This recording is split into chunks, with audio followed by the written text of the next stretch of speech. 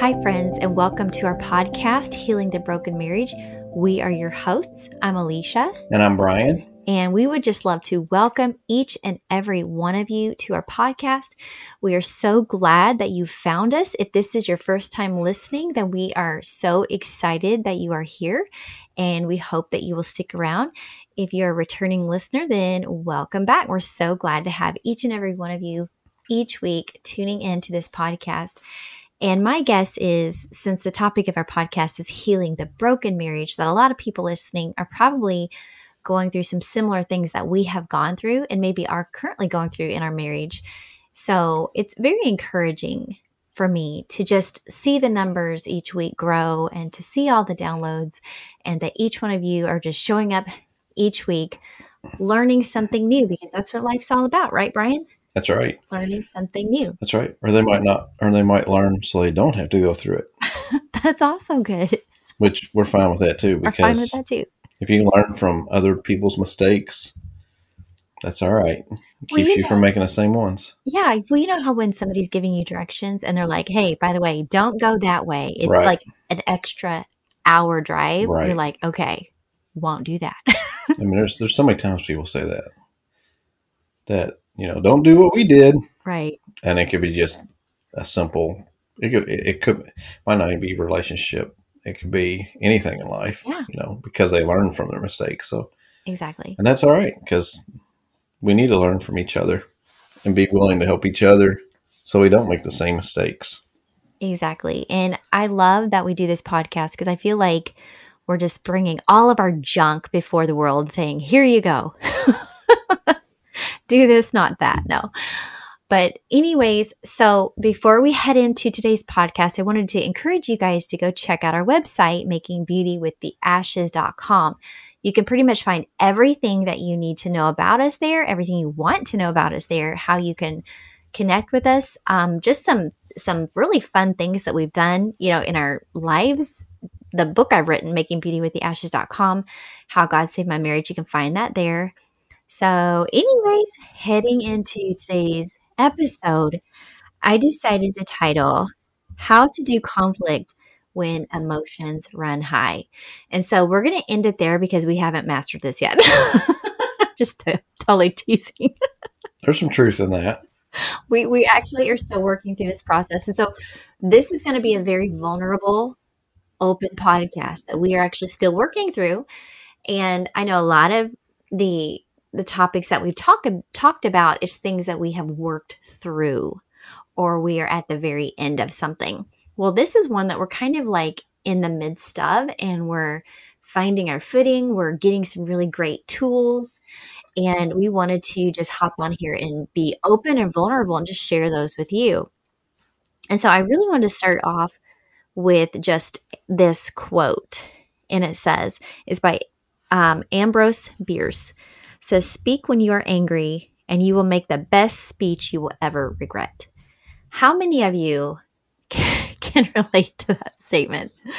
Just wherever you are, raise your hand or just do a head nod like, yes, that is me. Brian, can you relate to that at all? Yeah, absolutely. I'll just repeat it. Speak when you are angry and you will make the best speech you will ever regret. So where do you want to take us? Right into all your Yeah. I mean, I'm not there yet where I want to be. There's still times when I open my mouth and I shouldn't, but I think I've came a long ways from what I used to be. I think used to is just like a lot of immaturity and just wanting to be, I don't know, where it's confrontational. But now, I still fail, especially with you probably mostly. It's just when we have, things come up from the past or what have you, and emotions kind of start to flare. It's hard to sit back and, choose your words, but it's wise to do. If you can just, it's hard being in the moment just to calm yourself and to look at the situation and to separate the good from the bad. Sometimes you got to separate looking at the other person. You got to separate the good and the bad, what you see in them. And that's hard to do. It's like you can't get tunnel vision. You got to step back and think, what's this person mean to me, and the value of this person versus what's causing this argument or disagreement right now or fight. And then you throw that out there, and then you got to throw in the mix of choosing your words. And sometimes it's better not to say anything at all Hmm. if you can't say, I think, I forget who said it. You know what? I think it might have been Phil Robertson. I heard one time say, if you can't say something, or maybe his mom's told him, um, if you can't say something good, don't say nothing at all. And, as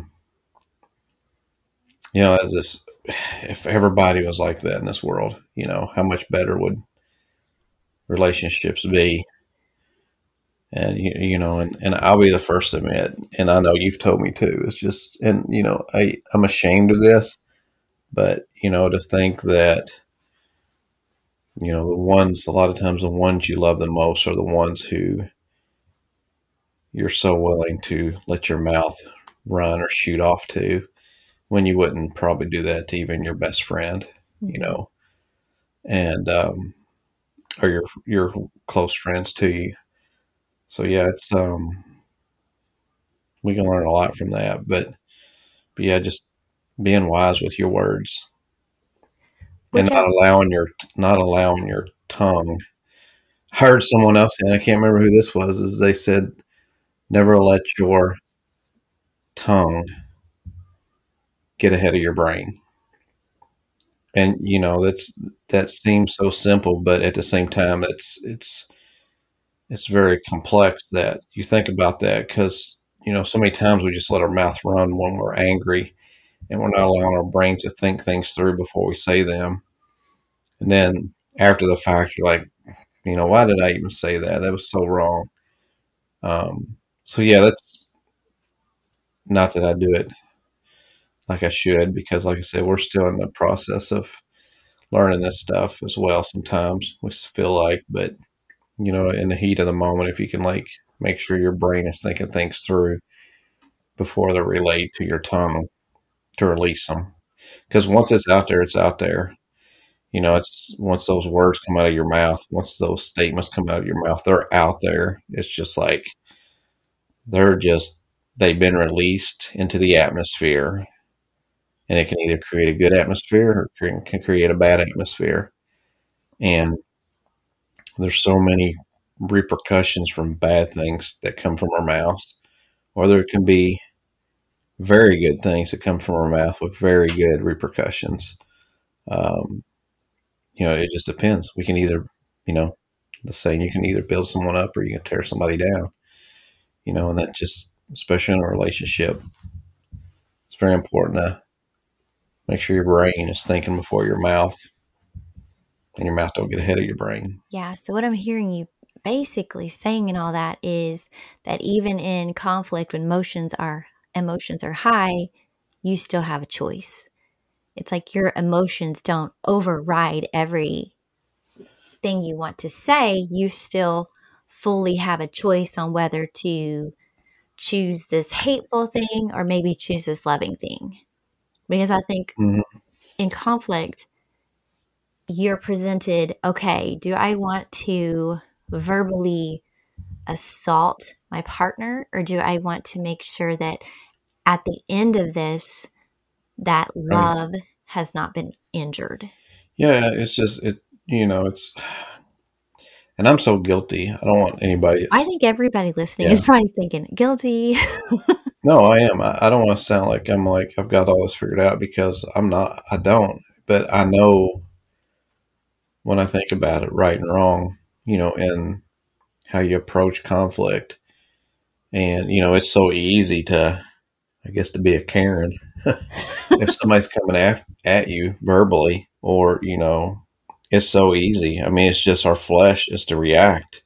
Well, it's like you react Yeah, in a way that they're coming at you. right. It's like you react, and of course, it's our flesh that however they react, react a little bolder and stronger. And then of course they come back with it. We're humans, so you can't sit and look at the other person and be like, well, why'd they do that? because when you look in a mirror, you're the one doing that as well. So it's like everybody's human, but it takes so much. It takes a lot of strength to be the one to stand up and just to be the adult, in the argument, and just, I mean, just love can break, and being. I mean, we've seen this recently with us and with other people. Hmm. Just showing a little kindness and love, even if there's a heated argument or there's something going on with some conflict between two parties, and we've had a little bit of that lately.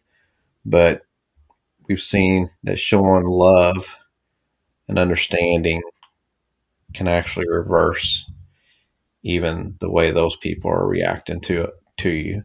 Yeah.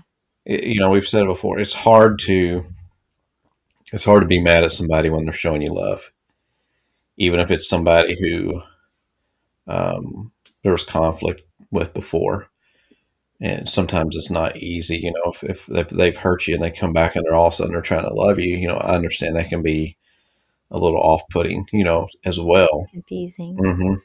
So there's some steps that need to be taken there, and coming from a different angle, of healing there. But just people in general who just, whether just people that it's average people in your life each day that you come in contact with, that maybe might not even be in your family, but they're just, they're confrontational, or they want to, say things they shouldn't to you, to try to pull you down, and just being kind back to them. It's going to be hard for them to keep going the same route they're going if you show kindness and love toward them. So yeah, it's just, but yeah, I'm definitely learning too, because it's tough. It's tough in the heat of the moment when you're in an argument, just to be the one to. And we've said this recently. We're going to start practicing this more. If we're in an argument or something, or a heat of the moment, we're just, whether it's Elisha or me, we're going to try our hardest to just stop and say, I love you so much, and you mean so much to me, and just build the other person up, because it can break the enemy's back that's, trying to cause conflict and division between you. Yeah. And I think that, like you were saying, anytime there's some sort of conflict, not always, but sometimes the enemy is at the root of that. Sometimes it's just your differences Right. or whatever. You can't say, every conflict that you have in your marriage, oh, it's the devil, it's the devil, devil. Sometimes it's just not. Sometimes it's just, I'm very tired and I'm grouchy or Right. whatever. There's so many different scenarios that could cause this type of thing. But I think just understanding one thing that I'm learning a lot about right now and just trying to put into practice is in a conflict, you're trying to learn about your spouse and not because so many times, and I don't know who out there listening can even relate to this. A lot of times when an argument or a fight or whatever breaks out in your marriage or relationship, a lot of times you tend to go to your separate corners as plaintiff and defendant. And then you are both presenting your case to, I don't know who, some invisible judge is going to decide, I don't know. But a lot of times you take those stances and it causes separation. Like, I'm going to hammer you and I'm going to defend myself, and then I'm going to hammer you, and then you're going to start defending yourself. And it's just this back and forth that is unhealthy. It doesn't really produce anything good. And so, one thing that I've learned recently, well, not super recently, but it's like I've known this, but I've just recently decided, maybe I should try to put this into practice because it sounds very smart. Is whenever you're in conflict, try to go into the conflict with an open mind to learn more about your spouse. Like, why are they so upset right now? What is causing them to be upset? And asking questions more than anything else. Like, keeping an open mind. Okay, my spouse is or my partner is really upset right now. And just coming at them lovingly and saying, so what is causing you to feel this way? And then that opens an opportunity for them to say, well, when you did this, it made me feel this way. And then that opens dialogue where you can then go back and say, I am very sorry. That was unintentional. I didn't want you to feel that way.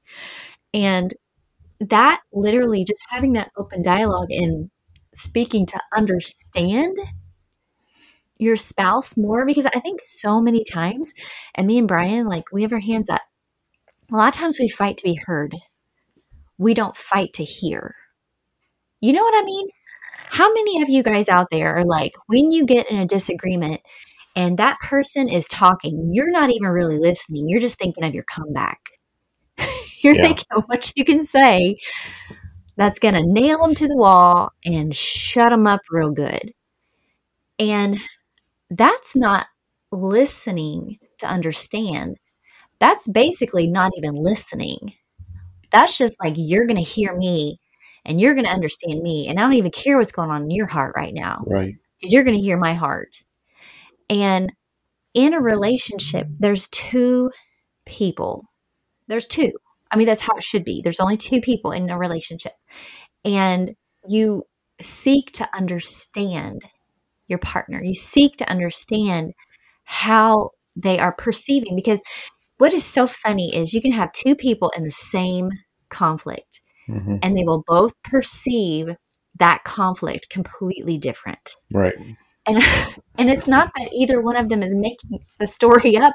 That's literally how their brain. Now, sometimes, yes, sometimes there could be some lying going on. But let's just say that's not. Let's just say that the perception of what happened, or even how it was heard in your ears, is completely different to each of you. Right. And so, and then when it comes back out and you're maybe talking about it later, you see and hear these inconsistencies. And it's how you perceive what is going on in that moment. You know, like, say I might say something and I mean it this way, but you will hear it this way and then totally make up a whole different narrative. You know what I'm talking about? Like, in your mind. Yep. Well, this is what she meant. And so this is where she was going. And so then a whole storyline is, coming to play when that was never even the intended case.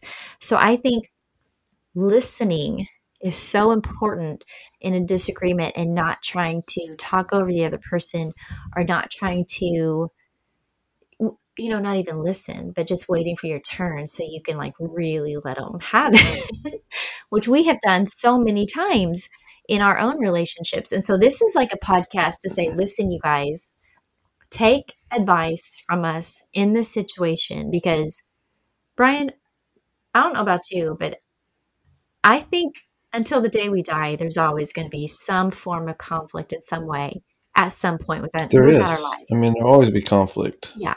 It's just, and we're learning is how you deal with it. There'll always be conflict in people's lives, no matter who you're around, whether it's business, whether it's a relationship. There's always going to be conflict, and it's how you learn to deal with it. Yeah. Because all conflicts can be dealt with.